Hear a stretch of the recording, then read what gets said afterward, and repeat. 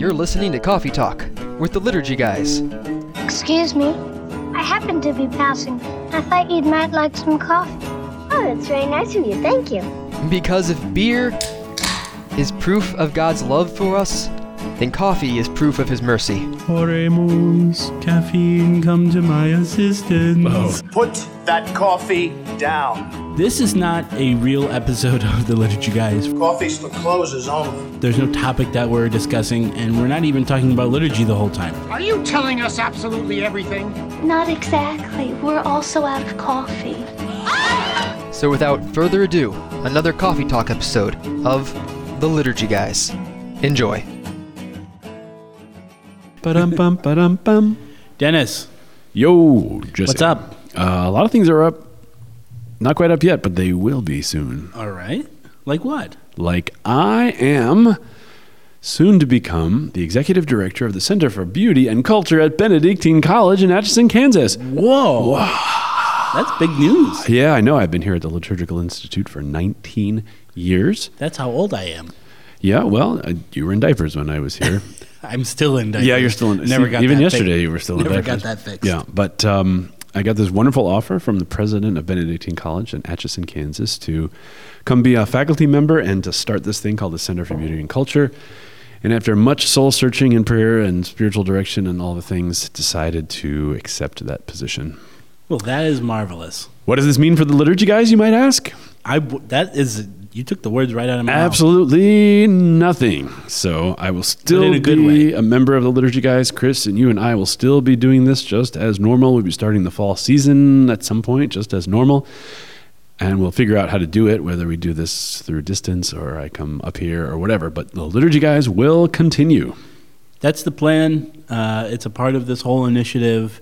It's kind of a bigger thing than Benedictine itself, right? Can you tell me a little more? Like what's the foundation of can I call it the CBC? Well, we haven't called it that yet. That is something else, though. CBCs or something else. But anyway, Benedictine College is pretty small but decently sized Catholic college in Atchison, Kansas, which is about an hour from Kansas City. And about 20 years ago, they had a strategic plan where they decided they wanted to be authentically Catholic, to have this intentional Catholic identity as a number of schools have. And since they started doing that, the student numbers have grown. They've been building buildings, new dorms, new donors, new academic center. They've been beautifying the campus. And it's become this kind of high energy place for sane, intelligent, and I would say balanced Catholic enthusiasm. So you will not fit in. I will not fit in there. Focus was founded there, the Fellowship of Catholic University students. And so the very first Focus conference was like 22 students, and it was on their campus a long time ago. Yeah, I've heard Curtis Martin say that. That's and a good story. now it's thousands and thousands of people. And so the president, his name is Stephen Minnis, has kind of planned out like the next 20-year plan. And they don't really expect that they're going to double their student population again. But they do want to go out and have the riches that are at the college be turned outward to support the larger culture. So they have this plan called Transforming Culture in America. So they have a business school, for instance, and they started it recently. It's doing quite well. And then they started the Center for Business Ethics, I think it's called, so that they have the Catholic vision of CBE. The Catholic vision of business that the rest of the world needs to hear. If business is just, dog eat dog, cut the head off your enemies and stomp on his grave, well, that's not really the Catholic worldview. So how can they have publications, conferences, podcasts, things about business ethics from the Catholic point of view? So then they have another one, I think, on law and democracy. And so they're trying to start these centers one by one to help the larger culture in America, which seems to be fraying, all of its edges. So one of the things they wanted to do was start one for the arts and beauty. And so the president called about 2 months ago, didn't give me much time to plan or think, and said, hey, we want you. We know your vision of liturgy and art and architecture and beauty. And would you consider coming to do this? So I said I would think about it and pray about it, and I did, and agreed to take it. Yeah. So here we are. Yep. So August 19th will be my first day. Yeah, we're going to take a broad trip. A broad trip, yeah. Jesse said to me, hey, you want me to drive down there with you? And I was like, do you remember what I said to you when you offered? He said, I don't remember, actually. I said, before I answer this, know that I'm going to take you up on this offer. Oh. So make sure you really mean this. And then you actually said it again. So we're going to drive down in a 12-foot every time Penske truck. In the last year, we've been inching towards longer trips together in the car, and so far we haven't hit that threshold of intolerability. So, Well, we'll have a quiet hour halfway through. It's like silent hour. oh, okay. Jesse, take a nap. Just take a nap. right. So you decided it would be a 2 Chef Boyardee ravioli trip. Yes, it's going to require 2 stops each in which we eat Chef Boyardee ravioli. So this is the story. We went to Des Moines. Was that where we went Was to? it Des Moines or was it Focus? I forget. It was Des Moines. It you're was right. this 5-hour trip, and we stopped to kind of have lunch or snack or whatever. At a gas And- station in and, Nowheresville. There's this joke about Dennis eating Chef Boyardee out of a can every Just night. because I'm a bachelor who lives alone in the university room, Kevin always imagines that I sit on a stool under a single light bulb eating cold ravioli out of a can. So we're at a gas station and we were hungry. So he gets a can of ravioli. Which, if you actually look at the nutrient label, is actually pretty darn good. It's got fiber and vegetables. Sodium's not so good. But you don't have to cook it, and it's better than a hot dog or whatever. So you eat that. I purchased a chicken salad sandwich on a croissant from the gas station. Then we took a picture of our lunch and sent it to Kevin. And he responded immediately, I'm more concerned about Jesse's chicken salad sandwich from a Yeah. gas station. Because you can't mess up something that's already in a the can. stuff in the can at least is, controlled environment when they make the stuff. controlled Hopefully, substance. hopefully sterile, inside. That chicken sandwich, who knows how long it was under those heat lamps there. It may never have left my body yet. Yeah, well, so anyway, that's for a 5-hour drive. So I thought an 8-hour drive to Atchison might be a 2 ravioli Yep, stop. that's kind of a 2 trip. ravioli trip for sure. Yeah, this is how you measure the length of trips, not by miles, but By by ravioli cans. Yep, Yeah, definitely for absolutely. sure. Maybe one of them be ravioli and one of them can be beefaroni. That would be good. So starting immediately, you'll be teaching, right? Is that the plan? Yes, so I'm. They offer me a tenured faculty position. I don't know what that means. Tenure is Is that when you work somewhere 10 years? well, that's probably where it came from etymologically, but tenure is when you've proven your academic worth at a college. So you come out of a grad school, say, with a doctorate, and you haven't really done much yet, and you teach and you provide leadership in your field and you publish articles and books, and then they've decided, you're a promising scholar, and we want you to have the freedom to stay here and publish without worry of getting fired. And so tenure basically means you have job security until you retire. Unless you murder your students or something, violate the policies of the school. And even then, pretty hard to get rid of. Well, I think the murdering the students is one of the clauses in the tenure agreement. So what happens normally is you have 6 years, and then you have a tenure review. And if you're not found worthy of tenure, you basically lose your job. And so this is what they talk about: publish or perish. Publish things for your I tenure see, review, or you lose your job and then you have to go somewhere else. So if you're at Harvard or something, it's extremely difficult to get tenure because the best of the best there, and they're not going to give you a lifetime appointment if you're a slacker. And so to get tenure, in some places is very difficult, some places less difficult. But when someone offers you tenure, that means they recognize the work that you've already done, and you have this kind of job security. So it's not just, hey, I won't get fired, but to say that they know what I've done, they recognize my record of teaching and publication. So it's an honor in a sense to be offered that, and it's a good thing for. How do I get me. tenure? Well, first you get a doctorate, then apply for a tenure track position. Let's just stop right there. Then teach and write and publish and provide leadership in your. I don't want to do any of that. Okay, well then, no tenure for you. No tenure for you.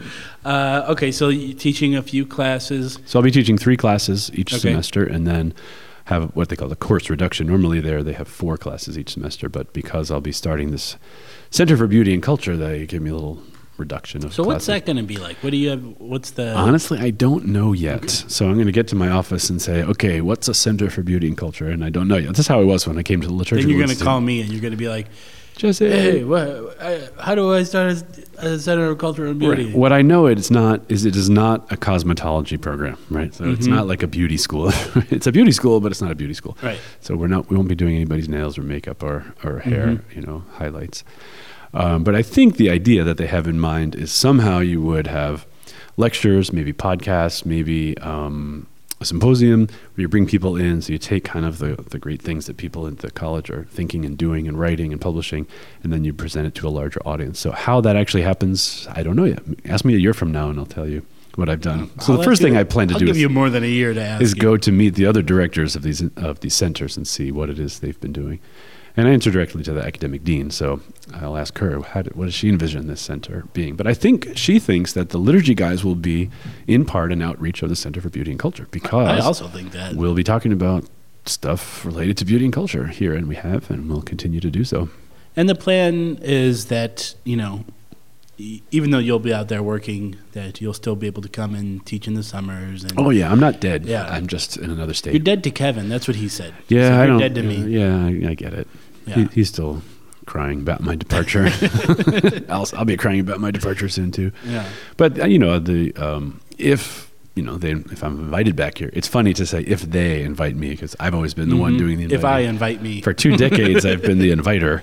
But if they want me to come back, teach in the summer, or speak at a conference, or do an online class or something, I'm totally open to doing that. As the youngest member of the staff of the Liturgical Institute, For I now. offer you tenure of speaking at the Liturgical Well, Institute. thank you, Jesse. Now I have. That means you can speak whatever you want. Do I have a lifetime appointment Lifetime to the liturgy guys? Yeah. Oh, there you go. Oh yeah, I might want to be released from the liturgy guys if you don't behave yourself. But no, we've done good work. I mean, I don't know how you experience it, but I run into people all the time. They're like, "Oh man, the liturgy guys totally changed my understanding of liturgy," or I pray differently, or as a priest, that changed me got for all these sure. questions that answered, and I've learned so much from listening to Chris. When Chris and I talk, it almost sounds like we both know everything that the other one knows, but we don't, and so.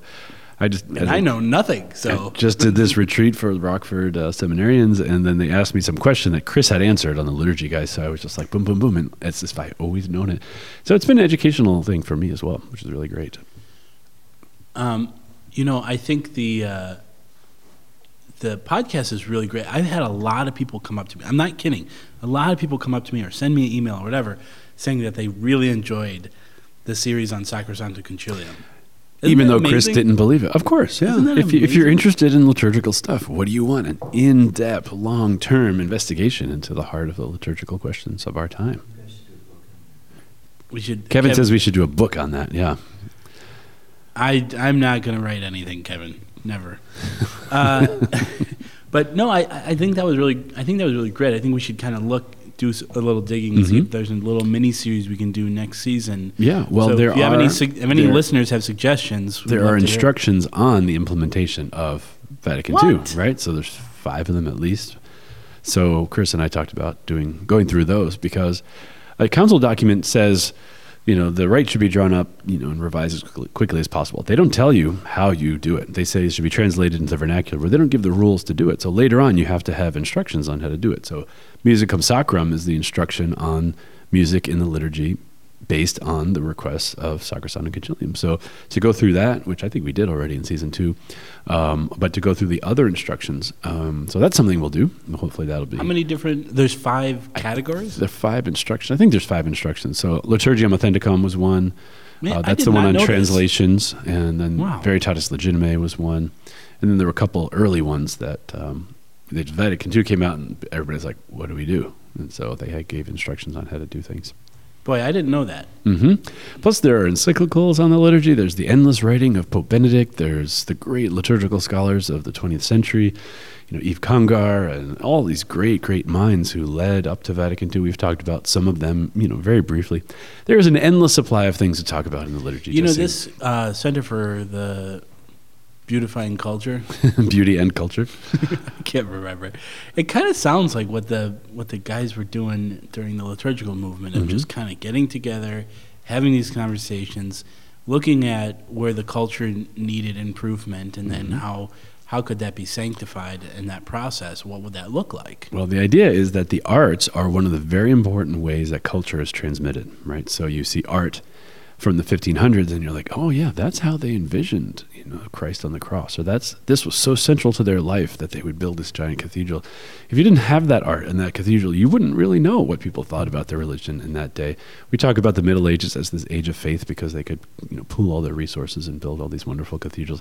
That's how we know what culture once was, and that culture is handed on to us. And so the arts aren't just my expression of my emotion or a little, decorative painting over my couch in the living room, although it is that.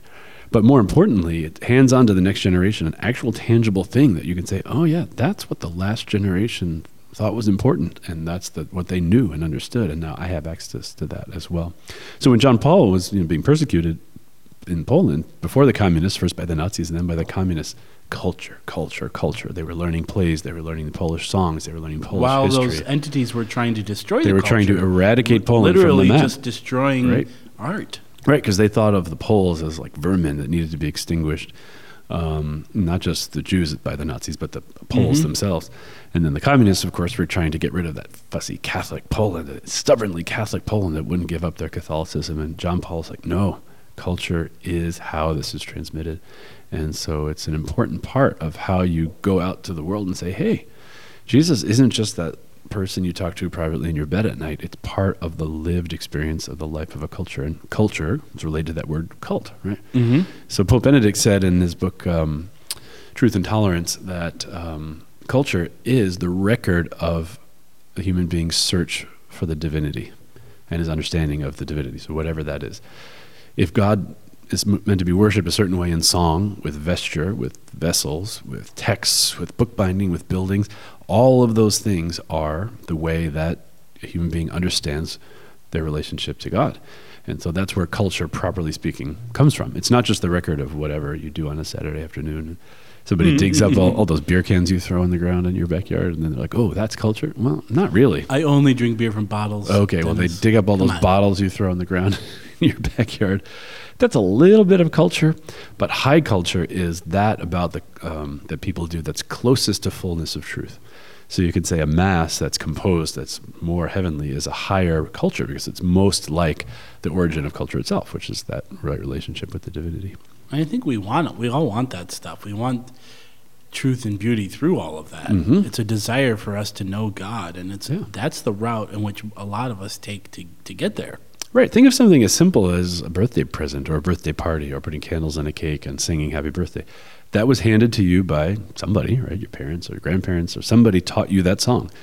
And you feel special in that moment because everybody's looking at you and they're singing to you and you're ready to blow out the candles. And then there's this box with paper and ribbon on it. And that's a cultural move. It's how we say, I'm glad you were born. We're remembering that you were born. Your birthday is when our lives became better.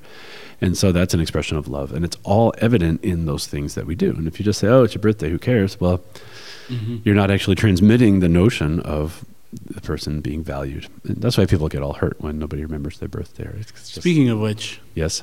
Kevin, did you have something to tell me a couple months ago? Oh, it was your birthday, wasn't it? You didn't tell us. No, it was my birthday. Oh, and Jesse's birthday. You didn't tell. You didn't tell him it was his birthday. He says happy birthday. Happy birthday. Very much.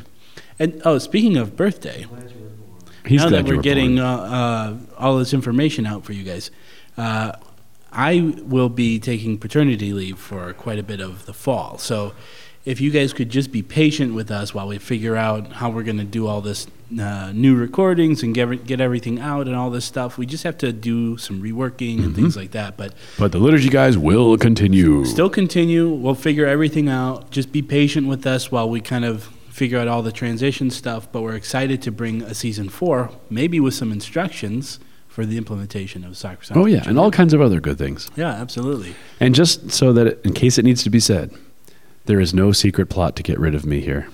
There's no bishop, no rector, no boss, no people who are trying to say, get rid of Dennis, or we want to change anything at the Liturgical Institute. It's not like that at all. It's just that I've been here a long time, and this offer came, and it just seemed like where God wanted me, so I'm going. The Liturgical Institute is meant to continue just as it is. They're going to find a director, and its curriculum will go on, and its particular contribution to the world of theological studies will go on. So it's just basically, as they say, all about me, right? Somebody offered me something that's really great, and it was time to go take it. And in a way, this is really good because it allows, it just further extends the Liturgical Institute mission. I mean, David Fagerberg used to teach for us, and he used to work for us, and now he's over at Notre Dame doing his thing and bringing LI, that like our hermeneutic to Notre Dame and the way they look at. They work at liturgy. Right. So I'll be teaching undergrads, and there are many, many theology majors at Benedictine, and they started a new architecture program there as well that now has a kind of classical identity. I assume I'll be involved with that somehow. Don't really know quite yet. So we're spreading the riches of the Liturgical Institute out, and then hopefully I'll be able to encourage students to consider the Liturgical Institute for graduate school. Hey, look at that. That's Giving you job security, Jesse. Yeah. Like what is that called? Like a tenure or something like that? The best tenure is having students in our program. Yeah, that's true. So, all right, Dennis. Well, we will miss you a lot, but not for too much because you'll be back on the podcast. Who are you for again? Season 4. What's your name again? Jesse. Hey, oh, yeah. We're taking a road trip I'm already, together. oh, Come on. yeah. I'm already checking out. Okay. All right. Thank you and God bless, Kevin. He says, bye, everybody. Now that's a podcast. You've been listening to an episode of Coffee Talk with the Liturgy Guys. Our theme music is Acoustic Blues by Jason Shaw, licensed under the Creative Commons Attribution License. The Liturgy Guys is produced by the Liturgical Institute. If you like what you heard today, like us on Facebook and follow us on Twitter. And be sure to check out liturgicalinstitute.org to discover more about our degree programs, public events, and publications. Refresh your soul and renew the church at what Bishop Robert Barron calls one of the best places in the country to receive formation in the Catholic liturgical tradition. I had too much coffee.